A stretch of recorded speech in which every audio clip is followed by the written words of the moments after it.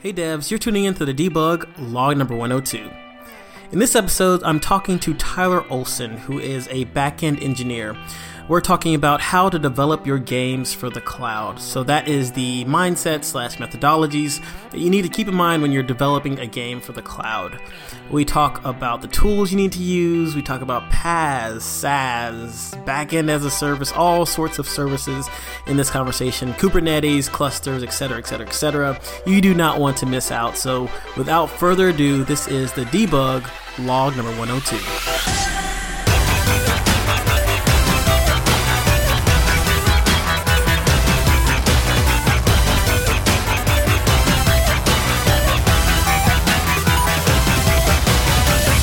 Listening to the Debug Log, a podcast about game development. My name is Albino Parra, and I am here again with another fresh interview with you guys, with a very special guest. This is a brand new engineer and former Sprocketeer on the show. His name is Tyler Ohlsen, and today we're talking to you about developing your game at scale. As I mentioned in the intro, this is again with Tyler Ohlsen, and I will let him introduce himself. I don't want to go too much into detail. Thank you. Tyler, welcome to the show. Yeah, I've had quite a bit of experience with working on the back-end development of various different systems, games included.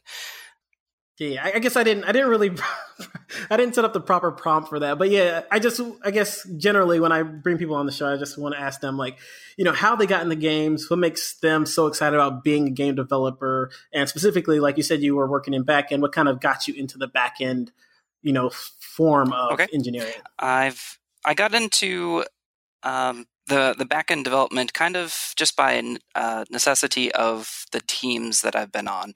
I kind of gravitated toward that based on there was a need for someone to fill that. And I had a big interest in .NET, and I've had a very big interest in .NET and C# for quite a long time. And that's what our backend development was in, and that tech really interested me. As I went along in my career, then it formed into a cloud-centric position where I got into how to scale the backend services to be able to handle, thousands or hundreds of thousands of concurrent users, and that's kind of been my niche for the last 5 years or so. Gotcha. Yeah, we were actually just talking about concurrency with Matt Bolt, who's also a former Sprocketeer, who you know. And that's this. I guess this episode comes at a really good time as a kind of segue into cloud computing. But again, before we get into all that cloud computing, tell us a little bit more about why are you just passionate about games? Outside of cloud computing, what made you pick up a controller or pick up, get an Xbox or a Nintendo? What got you started into it? Programming and games were kind of hand in hand for me from the very beginning.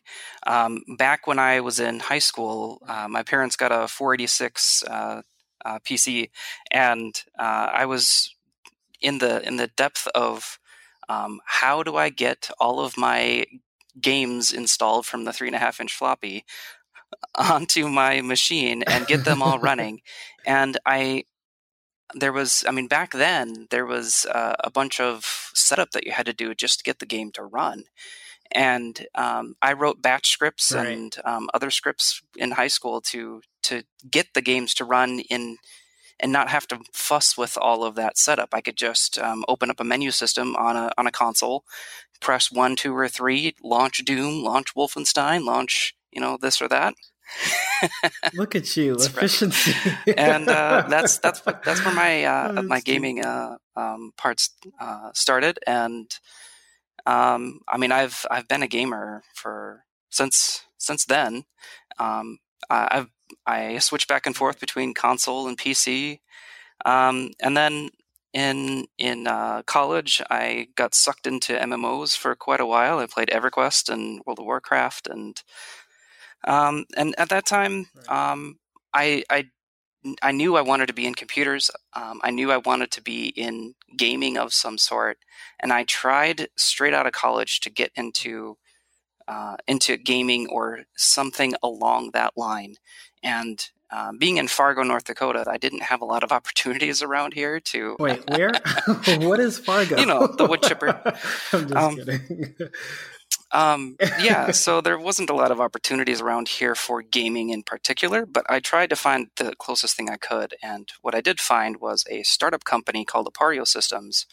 And they were I was the very first full-time employee, and we were trying to figure out what we were going to do as a company. And they knew they wanted to get into something like VR or augmented reality or something along 3D graphics and visualizations of some sort. Maybe not in the entertainment space, but that was close enough to gaming that it drew my interests in. So at that company, I wrote a 3D flight simulator-like software that we had a hardware team that built a device that could record your position and orientation through space, through a GPS, gyros, compass, and so on. And that would record to an SD card. And then I wrote the software to read that data off the SD card and visualize it over something like a Google Earth, where you could see your flight in an airplane. And so that application is what really sparked my career in games and graphics engineering, at least from the front end perspective. That was in 2006, which is actually the same year that Google Earth came out. You could see an airplane fly around. That was your actual flight, and you could sit down then with your instructor, and they would tell you, you should have, put a little bit more yaw on the plane in this position, and it was to help flight instructors, which was really interesting. I really liked it there. Then I went to various other companies, but the more interesting ones are, I worked at Microsoft for a while. There's actually a fairly large Microsoft campus in Fargo. So by fairly large, you mean like 20 people? It's the second largest campus in the U.S., so it's pretty big. Oh, interesting. And then from there, I did come to Sprockets, which we now know is Iron Tiger. And I've worked on the back end there, working on the mobile game that we were working on at that time. And we were able to, we used .NET Core for the back end.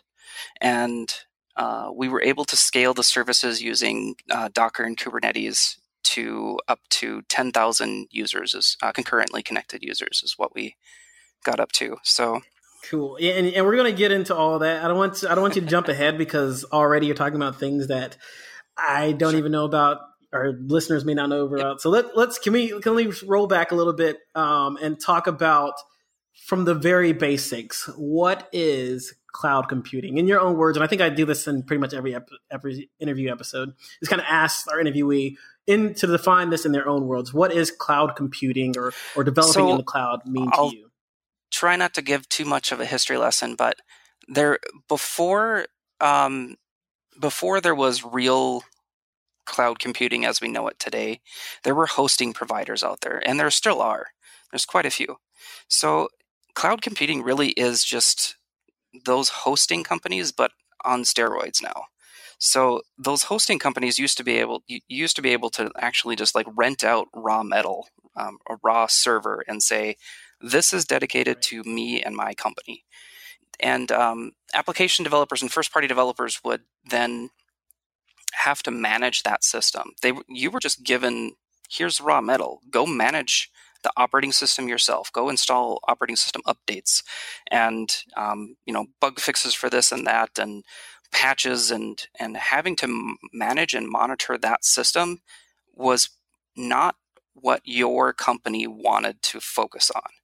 So these big corporations like Amazon and Microsoft and Google and others, those are the big three now, saw that as an opportunity for let's provide a service that we do all of that stuff for you, all of that stuff that you don't want to do, and let you focus on your application development in very secure and very in an environment where they manage the hardware and it's all virtualized away from you. And what I mean by that is you don't have to manage drivers and any of those details. And they also do fault tolerance where if something were to fail, a hard drive were to fail, their customers are none the wiser because they have so many redundancies in place that again, it's all about you focusing on your application development. And then that was the base of cloud computing, Right. which that to me is a big sell for me because I don't want to manage any of that stuff. But now they've built on top of that, and you've got so that's the infrastructure as a service, where you can still get virtual machines in cloud computing, where you still manage the operating system, but they manage the hardware and they manage being globally distributed with many different regions across the world. But now you've also got other offerings in addition to infrastructure as a service, which is like platform as a service, where now you don't even manage the operating system anymore. You are an application developer. You submit your application and they host your application and they handle the operating system and everything else. And then we've even built on top of that even one more layer, which is serverless. And serverless is you provide functions that are available in the web, where you can just call it from your client application. Tyler, you're blowing my mind. So right now, as I am understanding, there's pretty much three key layers to quote unquote cloud computing. There was the infrastructure as a service, which was a step beyond what we were used to with just hosted servers. So actually, going back, I had a question. If I were nowadays, like as of today, if I were to like throw my application on, get somewhere on Rackspace and get a Windows Server, 2019 Enterprise Edition, and put my app on there on a, I guess, quote unquote, bare metal server, would I be officially, would I officially have like a cloud hosted Their game? marketing team might, but but in reality, I don't. To some extent, yes, of course. There is no real. It's up to interpretation of what is fully considered cloud. So I couldn't put that on my resume and say, "Hey, I know cloud computing." I would be nervous to do so, but you go right ahead. What, like Amazon, AWS, Amazon's web service, Google Cloud Computing, which is GCP, and Azure, the Microsoft offering, would those get you over something like Rackspace? And I'm not necessarily bashing Rackspace, and maybe I just don't know all about how all the offerings of Rackspace, and maybe I'm off base here. But other lesser known cloud providers, what the big companies have over those is just the fault tolerance. It's they're going to have SLAs, service level agreements, that say we guarantee that these servers will be up 99.99% of the time, and they mean it. Whereas some other place, right, you might not get that type of right, an agreement, and if something goes wrong, your application that depends on that is yeah, right, SOL. So quick question, and kind of taking a little bit of a step back as well, but for people who are listening and just developers out there in general, why should I be worried? Why should I, as a game developer or application developer, be worried or concerned or feel a need to invest in learning about cloud computing? Is there a reason to learn about it? Or I guess who's the audience for that, even as a broader question? The other thing that I haven't really talked about yet is the scalability of it. So if you think your game's going to be amazing and it's really going to hit the audience that you're after and really take off, you need your servers to be able to stand up to that kind of load. And if you are renting a single server, or even in these cloud offerings, if you get an IaaS solution that is only a single instance, a single server in effect, you might not be able to handle the amount of users that you want to be able to hit, and that turns into raw dollars of the bottom line of your game. And if you can't hit those numbers, people are going to get a bad taste in your mouth of playing your game and potentially even future games of yours if they say, I played this game from this person, and man, the multiplayer of that kind of sucked because it was always laggy and there was always this and that, and I don't want to play a game like by them again. So that hits your bottom line. So just to interject real quick, you mentioned laggy, but you started the conversation off talking about scalability. Does lag and lag/performance, is that also key contributors or key components that make cloud computing or developing for the cloud? When you get above into those, those upper tiers that we talked about before, the platform as a service, the serverless, those offerings typically have really a dial on them that say, be able to scale up this thing to, hundreds of thousands of users when there's peak load, and back down, which is important for cost to you, back down to less servers when there's very low load. When you're working with something like IaaS, where your infrastructure as a service, you have to manage yourself. When load starts to go up higher, I need to provision more instances and distribute that load with like a load balancer, and that gets all complicated. Maybe that's probably out of the scope of this talk, but those offerings allow you to just work on application development, work on the multiplayer part, work on the all the other pieces of your game that lives on the server side that you want to share across many players, and not have to worry about the lag.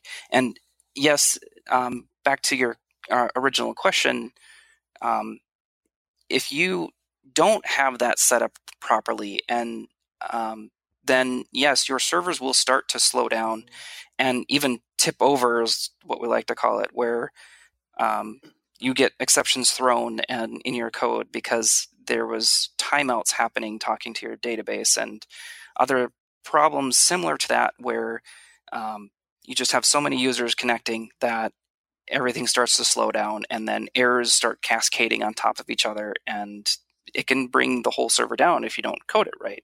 Right. Gotcha.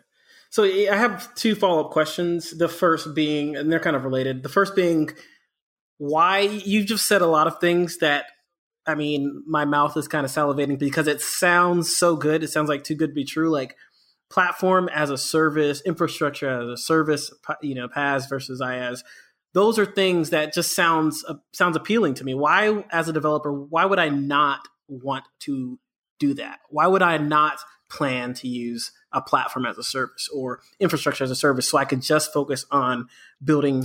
Just to clarify, you're saying what would be the value proposition for using like a host, just going back to the old model of just hosting a server yourself? Or no, not even that. Like, it just sounds like why wouldn't I? Like, why wouldn't I invest in cloud computing? Like, what reason do I have as a developer to not instantly say, hey, when I'm creating a game, make sure I'm using AWS, GCP, et cetera, Azure, some form of cloud computing? Like, why wouldn't I do that? I've been at a few companies that it's been kind of a bit of work to convince the company to go the other direction. So they have their own hosted machines, and I've been in the conversation before of trying to propose why moving to the cloud is a good idea. And the argument from their side, which might answer a question, is we've already got hardware that we've already spent the money on. We've already got everything set up on it in the way that we want, and it would be quite a bit of cost to move to the cloud for what gain. And there is something to that. If you already have a big investment for something that you've already got set up, then maybe if you don't have the scalability needs, maybe you don't actually need to move to the cloud. And there is a solution that's something around that, which is called hybrid. And hybrid cloud allows you to have some things in the cloud and some things on premises.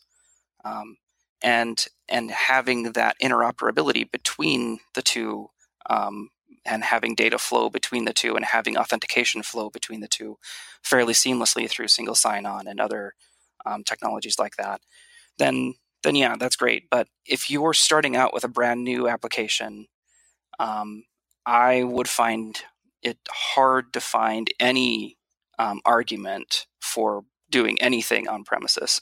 But that's where I live, so I might be a little bit biased on that. Gotcha. So just to throw not a wrench in it, but just another question. Say I'm not a big studio. Say I'm an indie developer and I'm working on a mobile app that could blow up. It could get a lot of users and concurrent users. Actually, let me remove the word concurrent users. Let me just say it could get a lot of users. Would the cloud still, quote unquote, always kind of be the solution if I'm starting out from the ground? I totally think so. If you really want to get into the development on the cloud side, and you want to get into those nuts and bolts, then platform as a service and serverless are really two great offerings for you. They'd allow you to focus on making your web application and API, web API, to be very seamless to, I'm running something in Visual Studio on my machine, coding, and then literally just hitting build and pushing the bits to the cloud, and it's running there. You don't have to worry about a lot of the mess of getting everything set up exactly the way you want. If you don't want to mess with that, there is also another offering that we haven't talked about yet, and that's backend as a service, and that's very much geared for gaming in particular. If you're an indie person, you want to focus on making your game in Unity or Unreal Engine and focus on the client side, the front end, and then having an integrated solution that is in the cloud, but you don't want to mess with that cloud stuff. Backend as a solution, as a service, is the thing for you, and that's like I said, that's for games in particular, and they already have web services and everything built for you for games. They've got things out of the box that allow you to do multiplayer and to do leaderboards and all that kind of stuff, and manage your character inventory, and all that stuff is already built, and you just need to hook up your game to it. Those types of offerings, because they're special purpose, typically in my experience tend to be more expensive, because they already have that big value add for you of something that's already built. But it's also got the caveat of it's already built, and you can push out your game much more quickly, and you don't have to have that knowledge in-house. So, gotcha. So you've mentioned, and we'll wrap this section up in a second. But so you mentioned like things like database access, quote unquote, APIs, web applications. What about for games that are like, let me think, like the Splinter Cells of the world, or I don't know, what's the Hitman Go of the world? Like basically non-multiplayer games, but may have a character inventory.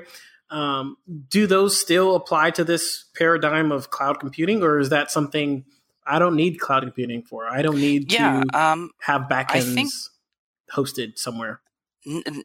This should not be the nail that that everything that you're a hammer and everything looks like a nail. So, if you, so one company I was at, it was very important to them that their players not cheat. So we put in quite a bit of work around making sure that the game was server authoritative. So, and what I mean by that is a lot of the game logic and the validation of what happened on the client was also repeated in the cloud. And that allowed us, and through every web request coming in being authenticated, we were able to say, okay, we can make sure that this game, to the best of our knowledge, is not very hacker easily hacked. So people can't cheat very, very easily. And it's a lot easier to secure your game logic to make sure people don't cheat when that logic is in code and running in the cloud or on a server of some sort. Because you control all that, and you can control all the inputs and outputs of that, and they can't tweak it and hack their device, and it's not as easy anyway.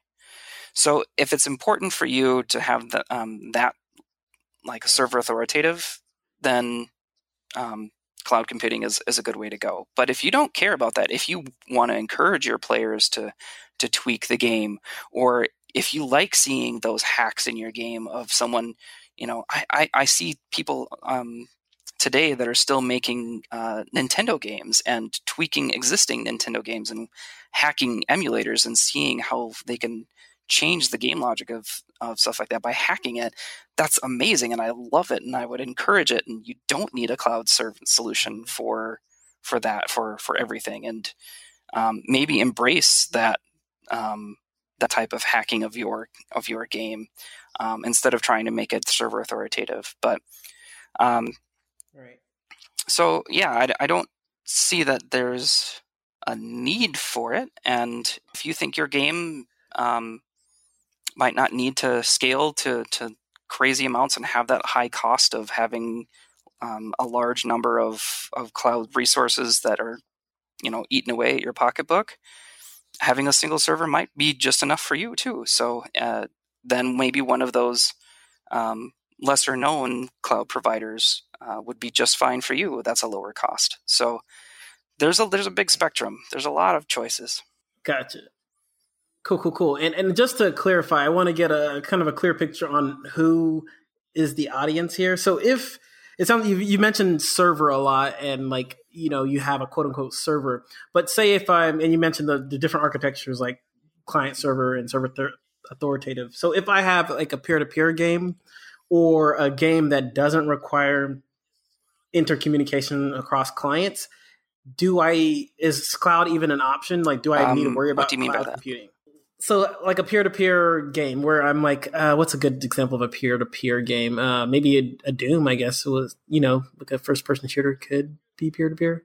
But like you said, it encourages cheating. But anyway, just like a peer-to-peer architecture with where your clients are your servers, or have the game logic as far, maybe not servers, but you have your game logic there, or a game like Solitaire or Ski Free for the oldies in here. Do I use the cloud? You can. There's no right or wrong answer to that, I don't think. Okay, cool. We'll leave it at that and kind of jump into the next section. I feel like we've kind of got a good idea of what cloud computing is and what it can be and who the audience is. And I think that's kind of what we wanted to cover, or I wanted to cover in that one. So that's good. And just generally, just kind of during this conversation, what I've kind of taken and gathered from you is cloud computing as an idea, as a concept, kind of requires almost a new way of thinking when developing a game. You need to be thinking about how to structure your games and your quote unquote services or your servers in I wouldn't say unique, but in a way that kind of lends itself to cloud computing. Yeah. So I guess, I'm just going to jump into our last part, which is last section, which is kind of a bigger section. But think of this as like a general prompt. Like say if we're in an interview and this is a prompt that I'm giving you. And what I want to do is kind of just walk through the game development life cycle, or the life cycle of a game being built for the cloud. So let's say I'm your boss or studio manager, and I come up to you and say, hey, Tyler, build me a game. I promise you it's going to give you hundreds of thousands of users. They're going to be playing it within a few weeks. It'll be social, it'll be real time, and it will make millions of dollars through like in-app purchases and sales and stuff like that. So I want you to like kind of go through the mental gymnastics and all of the thought processes that you will do and take as you're building out this game from the ground up as it relates to cloud computing. And start wherever you want to start. I'll jump in with questions and we can dive into more detail. So this is going back to, you mentioned things like load balancing and all that stuff, but this is trying to go into all the weeds of how to think. So first I would try to pick apart and find the most difficult things that are the most difficult to scale in a cloud environment. So if there's going to be real-time combat and any other real-time functionality within the game, that is going to be your most difficult thing to implement. Right. So just to interject again, sorry.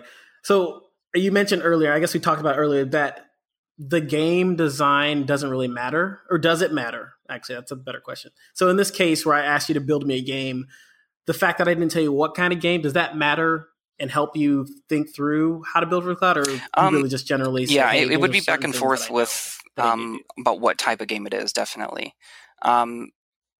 So if there's any type of real-time aspect to it, if it's going to be a first-person shooter with not playing just against bots, but also other players, or if you're going to be doing even something as simple as I want to be able to chat with everyone that's playing the game. So then you kind of, after you get the genre, if it's a puzzle game, if it's a first-person shooter, if it's a real-time strategy, or that can kind of drive what questions you ask of which parts are going to be difficult and what features they're after. Right. So let's go with the idea that it is a first-person shooter. Let's say it's a battle royale. It's one of the new hotness. We're creating a new battle royale. You will be chatting. You will be doing all the social interactivity, having guilds, etc., achievements, leaderboards, etc. So let's go with that, and then you can continue and let's continue building out and what you think through. Going along with that same train of thought of what's going to be some of the most difficult pieces of that. So the real-time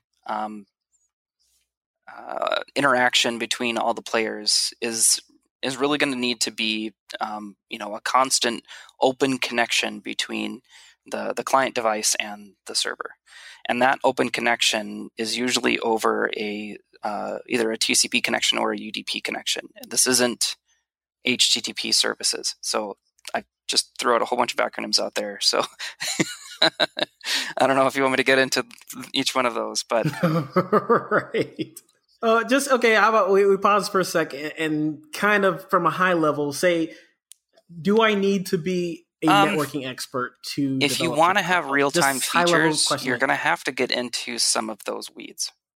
So if you want guilds and leaderboards and other things that can be run asynchronously, where the client device isn't dependent on another player, then at that very moment, you can wait for a guild invitation to be accepted. You don't have to. You're not sitting there waiting on the device for them in real time, waiting for them to accept something. That type of a service where you have that delay between players, that type of delay kind of gives you that key in your head that, oh, that's probably going to be an HTTP RESTful API where I can write just like a function in the cloud that players can hit that function and, later someone else will hit that same function, and that's going to be easier to scale. But if you need a real-time streaming player-to-player type of interaction, then you're going to get into those weeds. Okay, cool. So you've mentioned a couple of key concepts that are related and seem to be very related to like cloud computing. One was, you said RESTful calls, waiting and stuff. And you said service for another reason. So go into detail a little bit more about these quote unquote services. You said there's like maybe a guild service and you're waiting for invitation. You said leaderboards. What are these services that you're talking about? The latest architecture that I've been working with, I work in a microservice architecture. So there's other forms, but microservice architecture is just a big word for saying I have one application that runs in the cloud, and that's a service. And that service has everything fully end-to-end, self-contained within that service. So I might have a guild service, and that guild service has its own database, and that guild service doesn't necessarily share any of its data or anything of itself with any other service. So you might then have an achievement service where they might need to interact between them, but they're not talking to the same database. So the microservice architecture just says, I have this full suite of here's my application that runs, here are some backend things that talks to, like a database or like a service bus. And all of those pieces are together in one deployable unit that I can deploy by itself. So if I need to make an update to something in my game logic in Guild, I can deploy just the Guild service. And then I don't have to worry about deploying anything in the achievement service that maybe someone was still working on. They've introduced a bug, and now my deployment for Guild accidentally introduced a bug in achievements. So okay. So when we're talking about services, so you're saying, well, just to get back to the concept of having almost a new mental paradigm, the way we think about cloud computing, is the way of thinking about is a microservice paradigm, is that ideal for cloud computing? Traditional approach is called a monolith, and that might be not the nicest way to put it, but where all of your applications, all of your services are together in one application, and they all talk to one big database that's got a huge amount of data across all domains in it. There is an argument for both sides. So when you ask for, or when you say, is that the paradigm that's the end all be all? I don't think so. There's arguments either way. Microservices have their own challenges, and monoliths don't have some of those challenges. And if you're not building something that's huge and if you can think in your head about the features of your game, and you can say, really, I only need maybe inventory and achievements, that's probably all I need, then building those out as microservices is probably overkill. So it depends. There's probably going to be a combination of these, what we've been talking about, these stateless, RESTful web API services. But also in combination with that, you'll need something for the real time. And that's the next big thing if we want to go into that. Gotcha. Cool. And just to get a little bit more clarity, you've touched on it already, but I just want a little bit more clarity on why you chose microservices over a monolithic just because of structure for our I can think of the features of what a battle royale needs to do, and what I just listed out, like achievements and inventory. And if you can think of outside of the gaming industry, they call those business domains, where if you can think in your head of a logical grouping of capabilities that all would kind of fit together and fit nicely together, like inventory and achievements and guild. And if you can think of all of those that probably have a bunch of complexity in them, that it would probably be a good idea to get that all together and all that complexity in one spot, so you're not mixing it together with other business domains, then yeah, I think it's probably a good idea to keep those isolated from each other, so then you're deploying them separately and scaling them separately too. Your listeners want to look into it more. So look into UDP. What UDP gives you over TCP or HTTP services is that it allows some of your packets that are network packets to be lost, and allow them to be lost because they're not important, and your device won't be bombarded with all of this additional information if it temporarily loses connection, which is very important for today's mobile devices. So, if you go through a tunnel, and on the other side of the tunnel, you get bombarded with a whole bunch of packets that were lost, then your device could crash the app. And so UDP is a big win for that type of scenario. And then scaling that is a big challenge. So because with HTTP services, each individual request to the server can go to any server. They're kind of, as long as you code it this way, they're by nature stateless, meaning my one device playing one session could talk to server A or server B, server C. It doesn't care. Every time it talks to a server, it just talks to any one of them. But with real-time services, you need to have a constant connection to the same server. And that makes it difficult to scale to thousands of users. So looking into those challenges and what offerings there are, like the backend as a service, some of those offerings do provide some sort of real-time. And don't forget, like you had mentioned, peer-to-peer. That's another option that can help solve that instead of having a client-server model. Gotcha. Cool. Very helpful. There is. Yeah, that sounds like there's a lot of challenges with real-time, especially with scalability. But question, I feel like we're almost like 30, 40 minutes in, and we've mentioned only very, very, very briefly some key words and key names to cloud computing that we haven't really got into. And those were, you said deployment, you said Kubernetes, and those are like big names that we haven't really dug into. And I kind of want you to jump into, I think we're almost abandoning my exercise of Battle Royale. But anyway, point is, can you talk a little bit more about Kubernetes, what a deployment is, how do you deploy applications to the cloud? Okay. How that works, how does that mentally work? I'll start with as a developer. Maybe some of the easier ways. There are some ways that you can hook up your cloud provider, and each cloud provider has a different way of doing this. But you can say, here's my GitHub repo, or here's my private repo somewhere. And every time I push a new commit, update yourself. And it will go get your code and push it to the server automatically for you.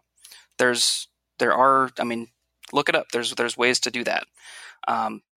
Then if you're needing to do a bit more testing beforehand, then you can get into a model where you're building with some sort of a build server or something like that, or even on your local machine, compiling your code, making some binaries. And then I typically work in the C#.NET world, and I think a lot of your listeners use Unity, which they might be somewhat familiar with that same route. But there are plugins to Visual Studio and other IDEs that allow you to, after your compile completes, to push those binaries to your service. And it's just directly from within your IDE. You just hit a button and it pushes up to your service. And so can I pause you real quick? Quick question. So I just built my game in Unity and it gives me an executable. How does that get to the cloud? Like, what? I mean, outside of you did mention like using GitHub or using these different plugins, but how does my executable relate to scale? So you're thinking in your head really in terms of every frame you get called, and here's the next time I get called, I've got some sort of coroutine that needs to be double checked and make sure that it's to see if it's complete yet. And I've got all these things that happen in terms of a frame tick. So server development is a little bit different, where you're kind of your application starts and it's running and it's just sitting there waiting. It's waiting for incoming requests. It's waiting for incoming connections. So you got to kind of switch your brain over from thinking about I'm constantly running, constantly computing the next thing to display, to be I'm waiting for this thing for an input. And then if you kind of can wrap your brain around that your application is running, you have this exe, and in server computing, you do have just an exe that runs at some level. That gets more complicated to get into. But if we're talking about Docker and Kubernetes, you do have an exe that's running, and and it's just sitting there waiting for incoming connections on a network port. And those connections have some sort of a payload with them, and you process that payload and give a response back.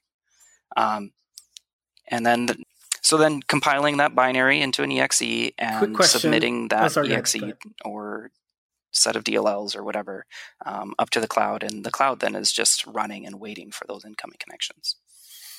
Gotcha. All right, so I have a server provider. I have AWS. I have my executable. I have these two things called Docker and Kubernetes. How do they play into the picture? What do I do with them? What is Kubernetes? What is Docker? Where they fit in is somewhere between what we had talked about, the infrastructure as a service and platform as a service. Platform as a service is usually very cloud specific. If I'm making an app and I want to deploy that to a PaaS offering in Azure, I can't just necessarily pick that up and deploy those same bits to AWS. There's usually something in there that you have to put an instrument into your code base that says this is a PaaS application for Azure in particular. So PaaS and serverless are pretty cloud specific. Kubernetes kind of fits the in between. It allows you to have something like a PaaS solution where you don't necessarily have to manage the operating system and doing patch updates and all that kind of stuff. But I want a cloud agnostic solution. So I want to be able to take something that I built and literally drop it in Azure, in AWS, in Google Cloud, any one of them or all of them. Some companies want to do multi-cloud in order to have resiliency and fault tolerance of if Azure goes down, I still want my game up. So, so Kubernetes fills that need of being cloud agnostic and dropping actual images. And you can kind of, in your brain, think of them as the old school, OS image of your laptop or of your computer. It's a Docker or a container. So a container image is, instead of having to wrap up the whole operating system in that image, you're just wrapping a thinner layer. So a virtual machine on your computer, like if you use Hyper-V or something like that to create a virtual machine on your computer, or VirtualBox, or there's other offerings. When you bring up a new virtual machine, you bring up a whole new, what looks like a bare metal machine with no operating system. You have to install Linux or Windows or something on it. Containers are different because they sit on top of the operating system. When you bring up a brand new container, it's using the same OS that's on the host machine. But then you can build and put files onto that and create an image from that runs on the host machine. That's all kind of packaged up in its own ISO, but only runs on that one host operating system and then you can create instances of that image called containers. And each one of those containers needs to be able to run in the cloud and be told when you scale up and you need to have, when the CPU goes above 70%, we need to have 6 more containers created from that image. And that type of scaling and setting it up, that's called container orchestration. And one container orchestration implementation is called Kubernetes. So scaling. You blew my mind, yes. I'm just kidding. That is an alternative to a PaaS solution, and that is kind of the new buzz. Docker and Kubernetes are awesome. One of the great things about them is you get a very similar development experience on your machine than what's in the cloud. Because when you create a container from that image, it's literally the same thing that's going to be running on your machine versus what's running in the cloud. So it's very easy to. it's harder to, it's possible, but it's harder to have a bug that it's like works on my machine but doesn't work in the cloud, because Gotcha. they're running the same thing. Gotcha. So you're kind of almost recommending that as a way of testing for the cloud, is kind of creating this local virtual machine containerized I'm deployment situation. saying that that's a good way to do that type of testing. I don't know if I'd go as far as say I'm recommending it. Okay, because the problem with Kubernetes is similar to JavaScript, where a new framework is created every day.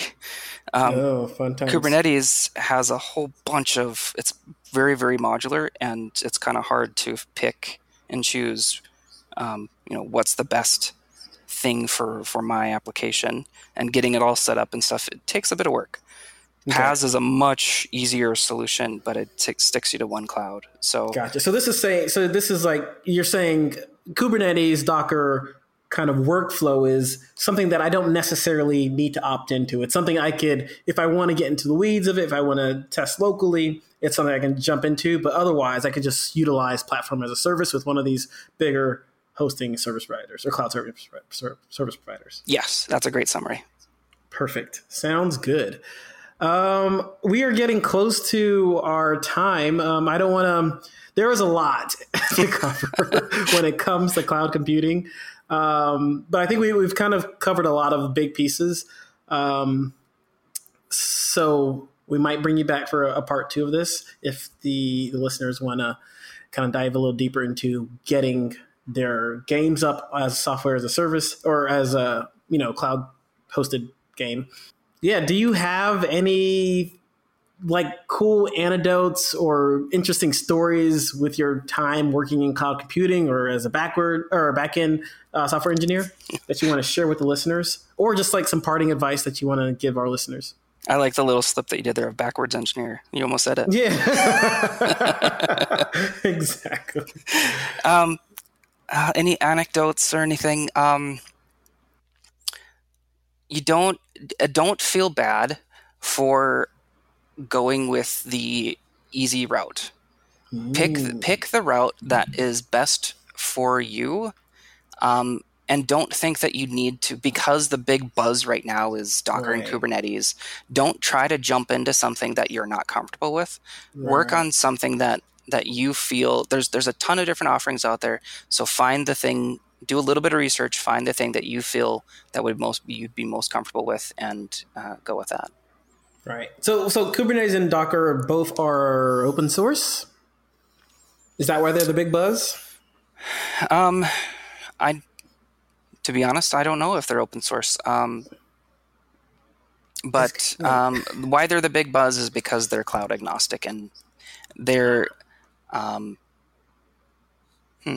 that's a good question. I'm not sure. Wait, actually, you're right. I don't think they are. Maybe I got that incorrect. Anyway, but you said cloud agnostic. Yeah. So yeah, for some reason I thought they were open source. But yeah, interesting. All right. So no cool stories with like cloud computing gone wrong, or? Oh, I do have a couple of those. I do. Give us one of your favorites. All right. So this was at Sprockets. Oh, fun times. We actually, while we were doing some load testing, there was a special condition that one of our microservices would get into an infinite loop. And we didn't catch it right away. So we started up the service, and on startup, it got into this infinite loop and pegged the CPU. So what happens in a cloud environment when you peg the CPU? It says you paid $10,000. Close to it, because you start scaling up your services. It says, "Oh, I've got this heavy load, and you told me to make another instance of this service when I hit 70% CPU." So then the next one starts up and hits 70% CPU like right away. That's funny. And it just started auto scaling crazy. So yes, we didn't catch that right away. We should have. Yikes! So that did cost a bit of money. That was a money issue there. Oh man, that sucks. That's funny. Yeah. Cool. Oh, well, thanks a lot, Tyler. That is really good. It was great talking to you about cloud computing. There was a lot of information that we covered. I don't think we even covered it in as much detail as probably needs to be for people to just jump in and start developing it, but maybe we can do it part 2. Anyway, it was great having you on the show, Tyler. Again, that was Tyler Ohlsen, and that was Developing in the Cloud. Again, thanks you so much. And there you have it. That was Tyler Ohlsen talking to you about developing your games for the cloud. I hope you guys enjoyed it. It was a great, very, very meaty episode about developing for the cloud. Anyway, if you want to join in on the action, connect with us, you can do so via our Facebook group. Just go to facebook.com and search for the debug log and request an invite, and we will send you an invite and accept your invite within a matter of moments. We usually do. Outside of that, you can also join us on our Discord. There is a Discord link on our Facebook group, and I definitely need to add that link to our website, which I will do, hopefully right after this episode recording.